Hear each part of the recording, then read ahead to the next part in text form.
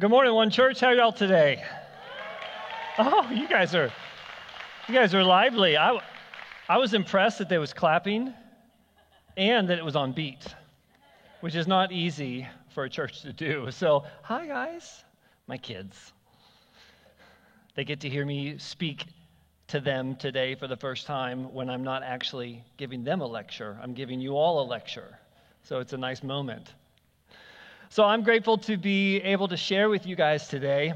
Grateful to Pastor Blake to give me an opportunity to talk with you about the topic that he assigned me. He's like, Adam, you want to talk at One Church? I'm like, sure, Pastor Blake. Oh, it's going to be great. I want you to talk about angels. It's like, oh, is that my first message? Angels? Okay, well, that's what we're doing today. But I'm grateful that he's given me an opportunity, and I'm grateful that you all are giving him an opportunity to go and rest and get a little bit of recharge. It's the week in, week out thing. You know, being a pastor is a gift and it's a call, but also you're pregnant all week and then you give birth and Monday you're pregnant again. So it's nice to take a couple weeks off from the labor of receiving and proclaiming the word publicly. So today I want to just give you a quick little introduction about myself. If you want to read more about my professional life, you can find me on LinkedIn. But I believe that in the scriptures in particular, but life in general, that text without context is just pretext for whatever you want it to be. So when I teach, I'm more of a teacher than a preacher. I'm not going to get all fired up and I forgot my do-rag, but I may get fired up, I don't know. You guys are pretty feisty. But to understand the historical biblical context of what the scriptures are telling us so that we can set it in the context not just of the history, but also about what is God speaking to us right now about all of that. So this morning I'll be wrapping all that stuff together. And so I want to just give you a little bit of context of my own personal life. Is that I grew up in a Judeo-Christian family. We were part of a Reformed theological covenant Bible tradition. I went to a covenant Bible college, and I've been a pastor, senior pastor, youth pastor, worship pastor, coffee maker, toilet scrubber in the church, not in that order. Although some days after being a pastor, you wish you could just go back to quiet cleaning when no one's bothering you. I don't have an internal monologue sometimes. So I grew up in this covenantal Reformed theological tradition where we were word, word, word. And so I was very cerebral. My mom gave me a book by Dallas Willard when I was 12 called The Divine Conspiracy.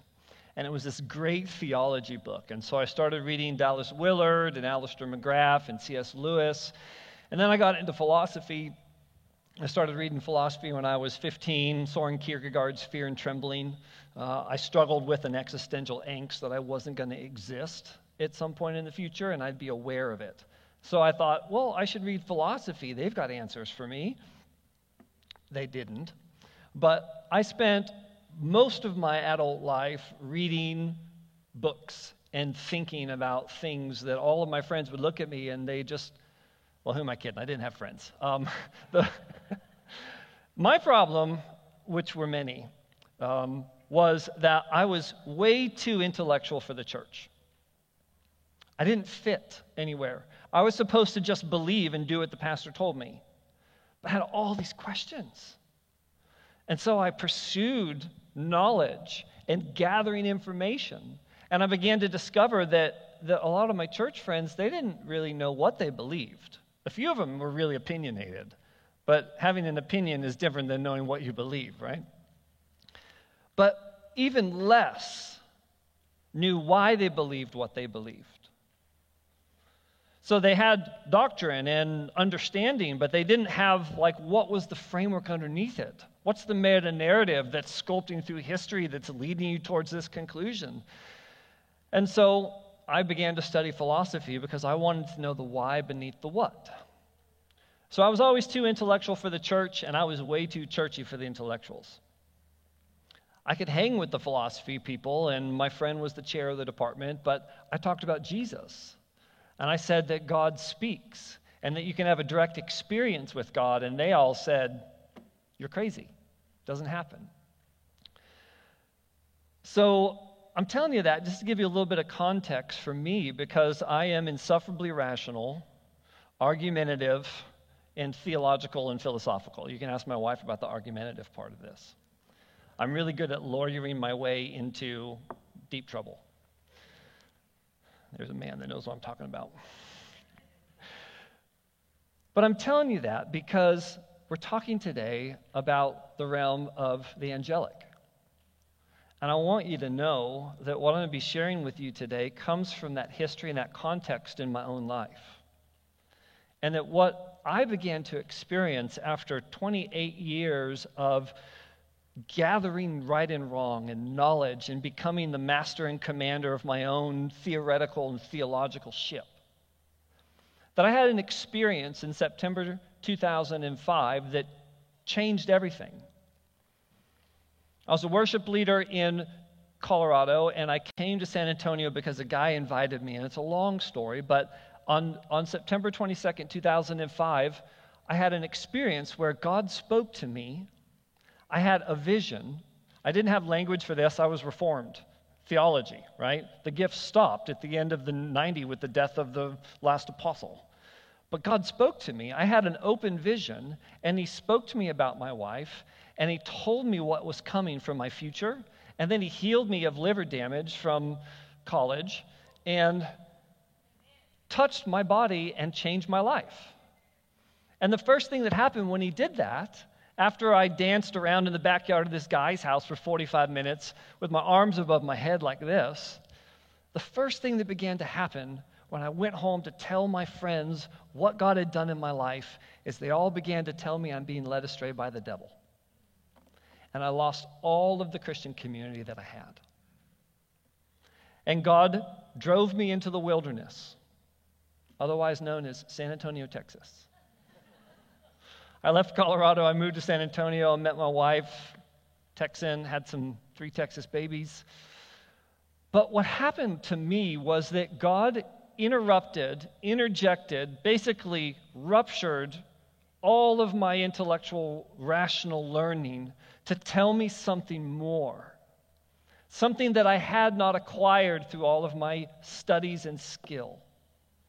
He broke through my dependency on right and wrong, good and evil, and began to speak to me about what he said was true. In the Garden of Eden, Adam and Eve ate from the tree of the knowledge of good and evil, or right and wrong, and on that day they died. Their connection to God died. Have you ever wondered why our most prized religious virtue is something God said would kill us? Knowing right and wrong, good and evil? Well, man, I'm not sure why I'm here, but I could do a whole message on this.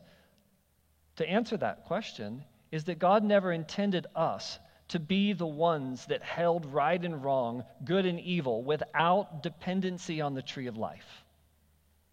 When we try and know things without knowing the one who is truth, if we try to know truth, if we try to know about God without being with God, we become gods unto ourselves. This morning, you guys were just singing and clapping to a song that said, "Your presence is an open door. I want to know you in ways I've never known you before." This is God's invitation to us. And we have a word for it that can sometimes make it sound mystical or ethereal. The invitation into God's presence is an invitation into living in a supernatural worldview. Living with a fundamental submission to the reality that God created the world, that what is real is not just material. What is real is not just the stuff you can see, touch, taste, hear, feel. There is something that is true. In fact, I would submit to you that it's more true than the cognitive things or the material things that we can say, this is real. The supernatural is something that lives on top of the natural realm, not instead of the natural realm or in opposition to the natural realm. The supernatural means that we have to submit to this reality that God isn't just material. The word submit is a really cool word in James. I think it's James chapter 3. He says, submit to the devil and he will flee from you. No, that's not the right word. Don't quote me on it. Submit yourself to God. Resist the devil. Whew, about to start a new heresy. Submit yourself to God. Resist the devil and he will flee from you. That word submit is a Roman military term that means to marshal the forces underneath the command, to fall in line. So you picture just an old encampment of military forces. A call goes out to war and they submit. They come into alignment underneath their commander to go out for battle. So when we submit to God or submit to the reality that there is a supernatural world that exists, we are aligning with God, agreeing with what God says is true, and we are preparing for battle. You guys heard a couple weeks ago, if you were here, a story of a battle. It's actually a story of a victory of a young man who talked about having spirits cast out of him with prayer and the laying on of hands. It's an incredible story, and it's available with what the Lord says. So this morning, I want to talk with you specifically about an aspect of the supernatural called the angelic realm, or angels. Now, I say angelic realm because angels aren't just like there's Gabriel and Michael and then that's it. Right? There's a whole realm of created beings, the scripture says, that are angels. And this morning, we want to talk about that and hopefully demystify the messengers. You guys probably know that angel just means messenger, right? Carrier of the word. Now, if you're a messenger, the implication there is that you have, one, a message, and two, you've been sent by someone to deliver the message. So that's what we want to talk about here this morning. So a few years ago, the Lord began talking to me about the angelic realm, and because I was so logical, I got very uncomfortable with this, right? I was good with healing, like I had been physically healed, and I've seen that stuff, and I was good with God speaking because I've received words of knowledge and wisdom for people that God's told me things that I couldn't know if it wasn't Him speaking. Like I've seen the supernatural world in operation, but He began to talk to me about the angels and the angelic realm, and that made me really uncomfortable. Because I was like, oh man, I don't want to be one of those crazy weirdos that says, every time a bell rings, an angel gets its wings. I sound like Jim Gaffigan. I didn't want to be one of those crazy weirdos. But then the Lord was like, you're already a crazy weirdo, right? Make your peace with crazy. My world is not just this material thing, okay? And so I remember the first time that He was talking to me about that, and I began to say, okay, I submitted to the reality that this was real. And I said, all right, God. And I was out in the woods, and I spent a lot of time alone in the woods after I met God, because one, my friends didn't want to be around me, and two, that was the quiet spot where I could meet with Him. So I was alone in the woods, sitting around the campfire. I was spending the night out camping, and I just submitted. I said, all right, God, I'm sitting around this fire in the nighttime, and I said, all right, God, I'm willing, and I want, not just willing, but I want to see an angel. I want to know what this is about. I'm going to be a crazy weirdo. Show me an angel. And I asked Him. I'm sitting there alone in the middle of the night into the woods around this fire. And it's quiet. The smoke is rising and the wood is crackling. And I asked God, show me an angel. And I began to just feel all this tingling in my body. And I began to look around. I sat there and I looked for like 30 minutes. And I saw nothing. Ever. Nothing. Except smoke, some embers popping onto me. Nothing. And I've never seen an angel. I've never seen one with my eyes. I maybe have entertained an angel unaware, like the writer of Hebrews says, but I haven't met an angel. I have a friend who has a picture of two Ethiopian children that he said were angels, but I don't know. But I can tell you this, that just because I haven't seen it with my own eyes doesn't mean they aren't real. So instead of sitting around the fire asking to see an angel, I did what we're going to do this morning. I opened up the Word, and I looked for angels in there. So let's do that together. I put together this chart of times in the Scriptures where angels encountered humans. And these are not times in the Scriptures where people mention angels. These are times when angels physically manifest into the natural world to talk to somebody about something that God says. The first one is Adam and Eve, Genesis 3, when angels are guarding the tree of life with their flaming swords. Then we see there's more, but this is sort of the greatest hits, if you will. Genesis 16, an angel announces the birth of Ishmael to Hagar, Abraham's mistress. Mistress may not have been the right word. Lot, an angel tells him about fleeing judgment, and it takes Lot's family out of Sodom and Gomorrah. Abraham sees an angel when he's about to sacrifice Isaac on Mount Moriah. Jacob encounters an angel, the famous Jacob's ladder, ascending and descending. If you guys want a copy of this little PDF, you can use your phones and scan that QR code, or you can do it on the stuff on the way out here. That's why that's up there. So Jacob sees one ascending and descending. Moses sees an angel in a fire, in a bush, or a pillar. We can have a discussion whether that was an angel of the Lord, which in some translations it says that, or whether that was God himself or Yahweh. There's a lot of conversation around that. Balaam, the prophet, has an angel that tells him only to speak what the Lord says. All of Israel hears an angelic proclamation face to face in Judges 2, 1 through 4. Gideon, threshing wheat in a wine press, has an angel come. On multiple occasions, Gideon talks face to face with an angel, puts out a fleece with this angel. Manoah, which is the mother of Samson, has an angel come and speak to them about announcing the birth of Samson. David sees an angel standing. The Bible says the angel was standing on Temple, well, it didn't say Temple Mount, but the angel was standing on Mount Zion between heaven and earth on the threshing floor of Ornan. And David sees the angel with an outstretched arm ready to reap Jerusalem. It's the same exact picture, by the way, of Genesis 22. When Abraham is ready to reap Israel, his son Isaac, the angel is ready to reap Jerusalem.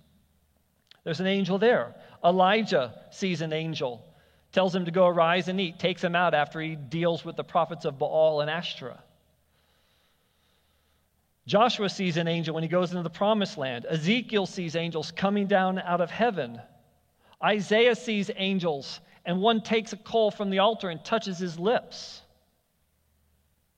Daniel sees an angel while he's praying by the river, and the angel comes and says, "From the moment you set your eyes to pursue me, I heard you, but I was delayed because of the prince of Persia." Zechariah in the Old Testament sees an angel. New Testament, Mary sees an angel. Elizabeth sees an angel. Zechariah sees an angel. Joseph, the husband, sees an angel. The shepherds see an angel. Jesus sees angels. The disciples see angels. The apostles, Philip, Cornelius, Peter, Paul, John, they all see and talk with angels. So,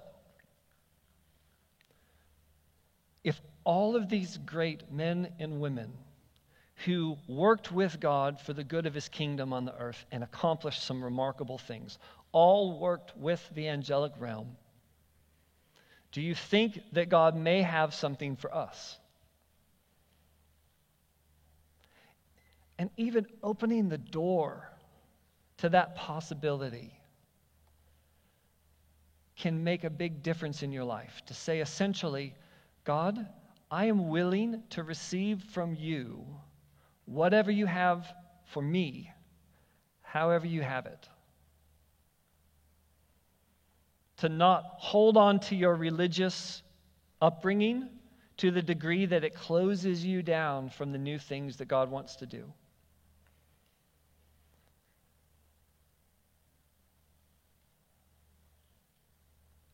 I'm going to go there. In the scripture, it's important that we live a biblical lifestyle. Would you guys agree with that? So, living a biblical lifestyle, the Bible is full of all kinds of discussions on topics, on truths, on principles. There's clear revelation in the Bible to live a biblical lifestyle. The most biblical thing about the Bible is that you would know eternal life and the one whom he sent, that you would encounter the living God and live immersed in his presence. Now, there's something else called anti-biblical. Anti-biblical is directly opposed to the Word of God. It doesn't matter what your human reasoning is. If it isn't lining up with the truth of God's Word, it's anti-biblical. But there's a third category, and it's extra-biblical.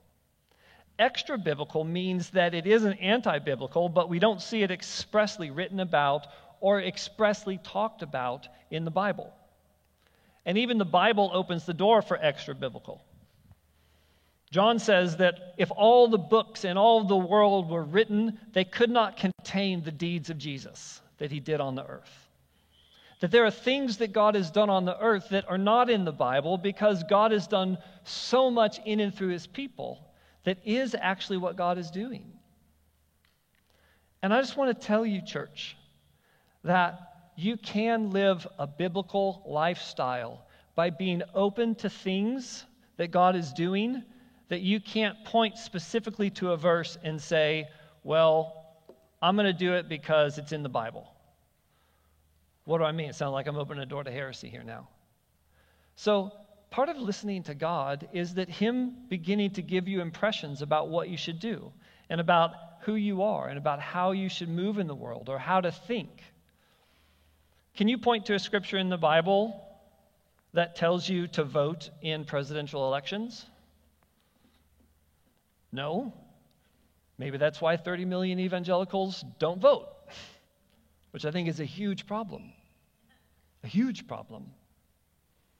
So voting is extra biblical, but we can certainly make a case from the Bible to engage in civic discourse. But this causes problems. Some churches really don't want to talk about voting, don't want to talk about engaging with the political structures. We are set apart. Let's ignore that. We're going to come into our holy huddle and just live here. Now, the scriptures talk about us engaging in culture and talk about us knowing truth, and that there are some things that are not explicitly written about in the Bible that God really wants to teach you about. And sometimes, if you've been raised in a strong Bible background like myself, if I couldn't see it in the Bible, I said it's not God. But I just want to tell you, church, God does a lot of things that aren't written about in the Bible. But he never does a single thing that goes against it. Okay? So you have to hold both of those things. There's lots that he does that isn't in the Bible, but he never does anything that contradicts or goes against the revealed word. Whew, that was for free. That's not in my notes. So now we have to take something out. So, a major role of the angelic is to reveal prophetic mysteries. This is what they do. They come and they speak the word of the Lord to the people of God. And one of those prophetic mysteries gets revealed to a guy named Zechariah. And I'm going to read this here in Luke 1, verse 5. If you guys have your Bibles, you guys can turn there. It'll be up on the screen. This is an angelic encounter revealing a prophetic mystery to one of God's people. Luke 1, verse 5. In the days of Herod, king of Judah, there was a priest named Zechariah of the division of Abijah. And he had a wife from the daughters of Aaron. Her name was Elizabeth. And they were both righteous before the Lord, walking blamelessly in all the commandments and statutes of the Lord. But they had no child because Elizabeth was barren and both were advanced in years. Now, while he was serving as priest before God when his division was on duty, according to the custom of the priesthood, he was chosen by lot to enter the temple of the Lord to burn incense. This was to go into the holy place right before the curtain that goes into the Holy of Holies and light incense. And the incense was a constant petition, a presentation of a constant prayer and petition to God. The incense rises. We see this in Revelation. The incense of the prayers of the saints rises up to heaven and fills the bowls. So he goes in to pray. And verse 10, the whole multitude of people were outside praying at the hour of incense. So that means that this was during a festival, probably Passover. Doesn't specifically say, but it was probably Passover. And there was a ton of people up on Temple Mount at that point. Huge crowds, huge, like tens of thousands of people. So Zechariah goes in, and there appeared, verse 11, Luke 1, and there appeared to him an angel of the Lord standing on the right side of the altar of incense. And Zechariah was troubled when he saw him, and fear fell upon him. But the angel said, "Do not be afraid, Zechariah, for your prayer has been heard, and your wife Elizabeth will bear you a son, and you will call his name John." So look at that. The angel says, your prayer has been heard. So he goes into the holy place to offer prayers to the Lord, and the angel says, I've come because you prayed. Your prayers are heard. What were his prayers? Well, apparently, he was praying for a baby. No. We don't know specifically what Zechariah was praying for. I don't think an old man prays for an infant. I know things were different back then, but I'm pretty sure no one in their 80s says, you know what I could use right now at this stage of my life? Poopy diapers. I think his prayers were not for a kid. I think his prayers were for his nation. I think he was crying out for his nation. And he was in the holy place, having cried out repeatedly for his nation. And an angel shows up to tell him something about his nation. Whew. And this is what he says. Your prayer has been heard, and your wife, Elizabeth, will bear you a son, and you will call his name John. You, Zechariah, call his name John. And you will have joy and gladness, and many will rejoice at his birth, for he will be great before the Lord. And he must not drink wine or strong drink, and he will be filled with the Holy Spirit, even from his mother's womb. And he will turn many of the children of Israel to the Lord their God. And he will go before him in the spirit and power of Elijah, to turn the hearts of the fathers to the children, and the disobedient to the wisdom of the just, to make ready for the Lord a people prepared. And so Zechariah replies what every old guy in the scripture says when an angel tells him this: happens more than you think. He's like, how can it be? I'm old. And my wife is old. It's the same thing that Abraham said. I'm old and Sarah's womb is dead. Right? And then angel answers them. He's like, well, I'm Gabriel. I stand in the presence of God, and I've come to give you this message. And because Zechariah didn't believe, or whatever that was, the angel strikes him mute. And he comes out of the holy place onto Temple Mount with thousands of people out there, and they're all looking at him. Now, I don't know if he came out like Moses when Moses meets God on Mount Sinai. He comes down with a glowing face, so he's got to put a veil over it, or whether he's ashen. But my guess, being that he's a pastor, is they were amazed that he wasn't talking. He was silent. Somebody got it. He couldn't speak. And it says all of Israel was amazed at these goings on. So what happens here in this moment? I'm going to have to move ahead. What happens here in this moment is significant because God does something to break a 400-year silence. Have you guys heard about a 400-year period of intertestamental silence? Maybe you didn't use the word intertestamental. There's this idea that God didn't speak in between the last book in the Old Testament and the first book in the New Testament, that he was silent, right? And that gets preached sometimes to mean a variety of things. But I want to submit to you that that isn't exactly true. That the word of the Lord was still being spoken in the intertestamental period. There's 3 words for word in the New Testament. One is graphe. Graphe is where we get the word graphite, pen, written. And the graphe word in Greek is when Luke, in Luke 4:8, when he goes into the synagogue in his hometown in Nazareth and stands on the bema, which is this stone in all the synagogues, and you can stand on one in Israel if you go this fall. You can stand on a bema, and Jesus stands on the bema, and he unrolls the graphe of Isaiah, and he proclaims, "The year of the sovereign Lord is upon me." So the word for word that we most often associate with the word is graphe. But there's another word, and that word is logos. And logos is John 1:1. In the beginning was the logos, and the logos was with God, and the logos was God. And he goes on, the logos is the incarnate word. It's the word made flesh. It's the word on the earth. It's a Greek word that's got a long philosophical history that you guys just escaped a nice lecture on. So the logos is the incarnate word. The third word for word is found in Romans 10:17. Now faith comes from hearing, and hearing comes from the word of God. This word for word is rhema, and it means the thing that God is speaking, or the now word, the word that ushers forth from the mouth. Now that's interesting. Faith comes from hearing, and hearing comes from the Bible. That's not what the scriptures say. Faith comes from hearing, and hearing gets cultivated as you learn to listen to what God's saying to you. That's where faith comes from. Hebrews says that faith is the substance of the things you haven't seen. Substance is two words that means underneath which, causing you to stand. Faith becomes the thing that comes up underneath you that gives you a firm footing in this life to stand in the middle of the chaos.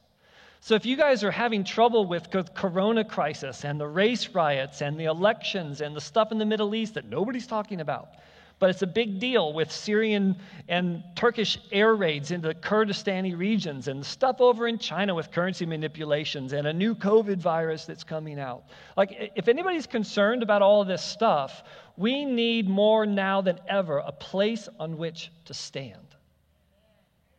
And if you want that place, and you're struggling to find it, I want to tell you one, church, faith comes from hearing, and hearing comes from the voice of God. You want to cultivate faith, learn to listen to what God says, and then do it. That's what we're talking about this morning. Angels, messengers of God. So God breaks his rhema silence. This was not a written word silence. The 400-year period between the last Old Testament and New Testament was in Jewish history called the rabbinic period. This was the period where for 400 years they were chewing up, devouring the word, the Torah, the commandments of Moses. Two huge schools developed in this period of time that ultimately gave birth to the Jerusalem Talmud and the Babylonian Talmud. Jesus grew up in a rabbinic period where everybody was reading and studying the Word of God like they had never done in the history of Israel. The Word of God was not silent during the intertestamental period. He just wasn't speaking rhema because he expected us to do the things he said already. Any parent knows this. I'll talk to you again when you've done what I just said. Okay? It's a good parenting technique. Instead of raging at them, I'll talk to you again when you've done what I said. Right? So what God is doing here now is he's breaking the rhema silence. Why? I think it's because the people of God had done what he wanted them. They got the word in them. They got the scriptures in him.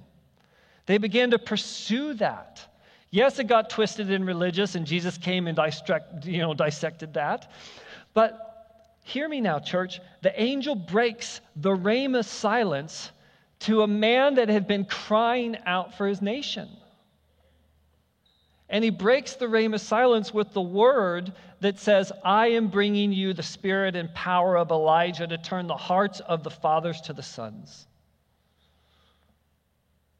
If you guys have a Bible, open up to the book of Matthew and go back one page. This is Malachi, the last word in the New Testament, or the last word in the Old Testament. And put it up there for me, I'll read it. Malachi 4, 5, and 6, the last spoken word of the Old Testament. Behold, I will send you Elijah the prophet before the great and awesome day of the Lord comes. And he will turn the hearts of the fathers to their children and the hearts of the children to their fathers, lest I come and strike the land with a decree of utter destruction. This was the last thing that God said. And 400 years later, he picks it up again when he breaks the silence. And he says to Zechariah, I am coming now in power to turn your nation around. And I'm going to be turning the fathers back to their sons and turning the daughters back to their fathers. I'm going to be reuniting the nuclear family, reuniting the children of God with the eternal one. I'm doing that now, and I am giving to you a seed to plant in the womb of your heart and the womb of your wife so that this can come forth in the world. And Zechariah struggles to believe the thing that he's been crying out for. Guys, if you pray crazy big prayers, God will answer them. But sometimes he answers them and you think, is this really true? Is he really going to do this?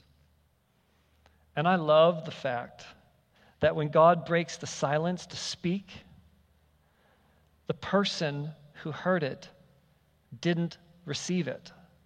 So what happened to them? They went silent. The silence that God wants to break in the world, if you don't agree with it, it doesn't get to go out into the world. So Zechariah was struck silent. And he comes out of the temple and everybody's looking and is like, why is this preacher not talking? How is he silent?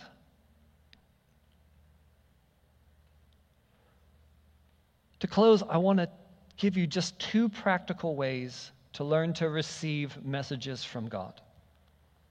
Whether it comes through an angelic connection, whether it comes through Holy Spirit, whether it comes through reading the Word and just knowing something in your heart, or your spouse or your pastor. 2 things that you can do, that you need to do, to begin to receive words from the Lord. The first one, we have to agree. To agree means to say the same thing. So when God comes and says, Gideon, you are a mighty warrior, don't say, no, I'm not. I'm terrible and little and scared. When God comes and says, Moses, you are the deliverer of Egypt, don't say, but God, I can't talk, which wasn't the case. Moses was not a stutterer. The New Testament says he was filled with the wisdom and knowledge of Egypt, fluent in speech. He just didn't agree with what God said about him. God said, you're a deliverer. He said, no, I can't even talk. Gideon, you're a warrior. No, I'm a tiny little tribe. Mary, you're the mother of Jesus and the person to bring forth the Savior into the world. Mary didn't scorn that word. She agreed with him. She said the same thing as heaven.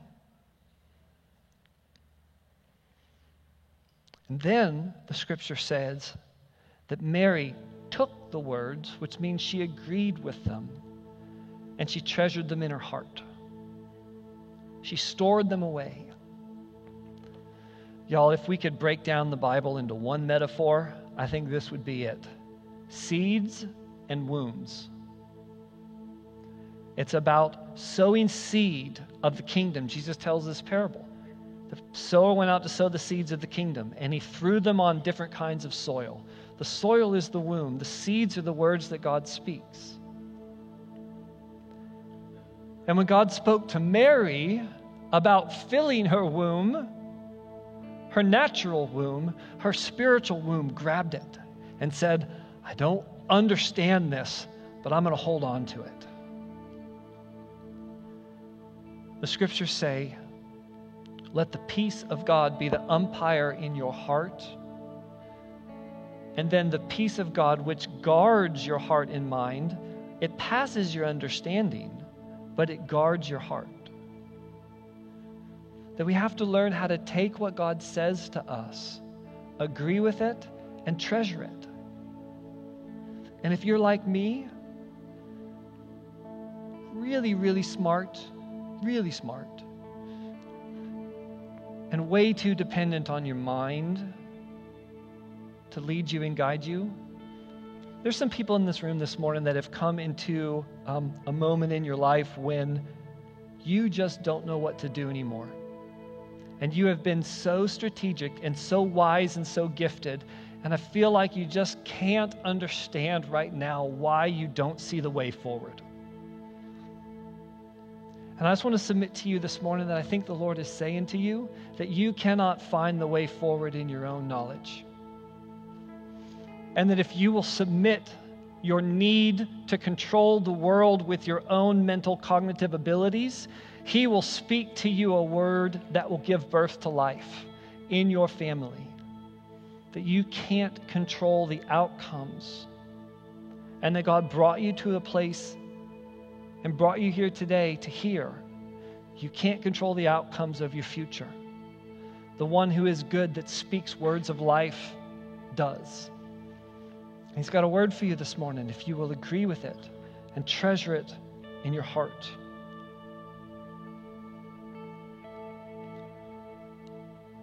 The last line of the Old Testament gets picked up in the New Testament about turning the hearts of the fathers to the sons.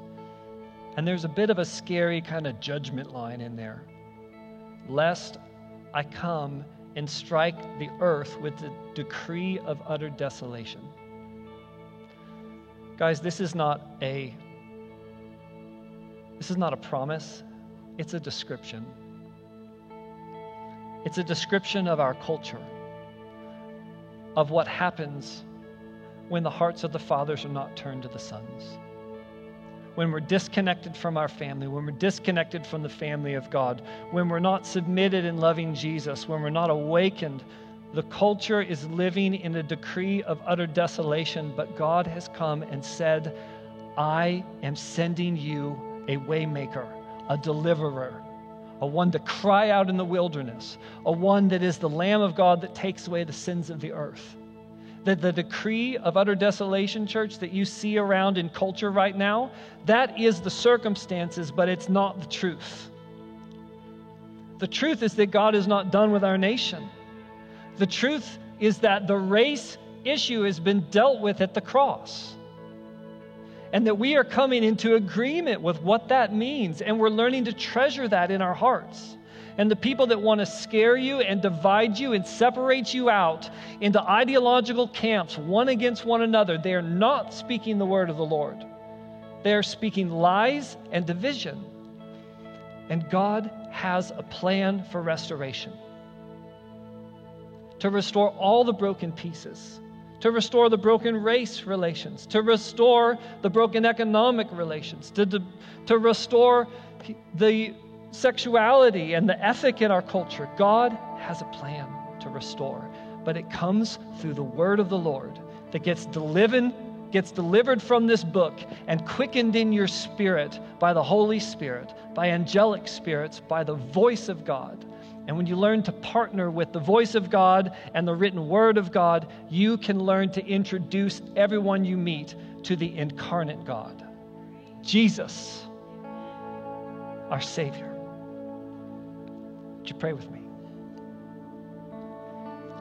Living God, we thank you that you have not left us as orphans, but that you have come to us. And that you have given us your Holy Spirit that will lead us and guide us into all truth. It will tell us the things that are yet to come. It will remind us of everything that you told us and taught us. So, living God, we ask this morning, God, by your Spirit, that you would come and strengthen this body. That you would come and stir up the gifts of God in this place. That we would receive the power of the Most High God to be messengers of hope in the world. To be agents of kingdom unification instead of submitted and surrendered to the culture's division and destruction. We thank you, Jesus, that you are doing this even if we don't believe you. And we say to you this morning, God, we do believe, but help us with our unbelief. And I just declare in Jesus' name a spirit of wisdom and revelation over this church. That you would see and hear from heaven, that you would know the things of God, that you would hear his heart, see his actions, and do the same things of Jesus. That you would be agents of kingdom reunification, agents of destruction of the enemy's work, agents of peace and justice. We believe you for these things, King Jesus, and we love you. We pray these things in your precious name. Amen.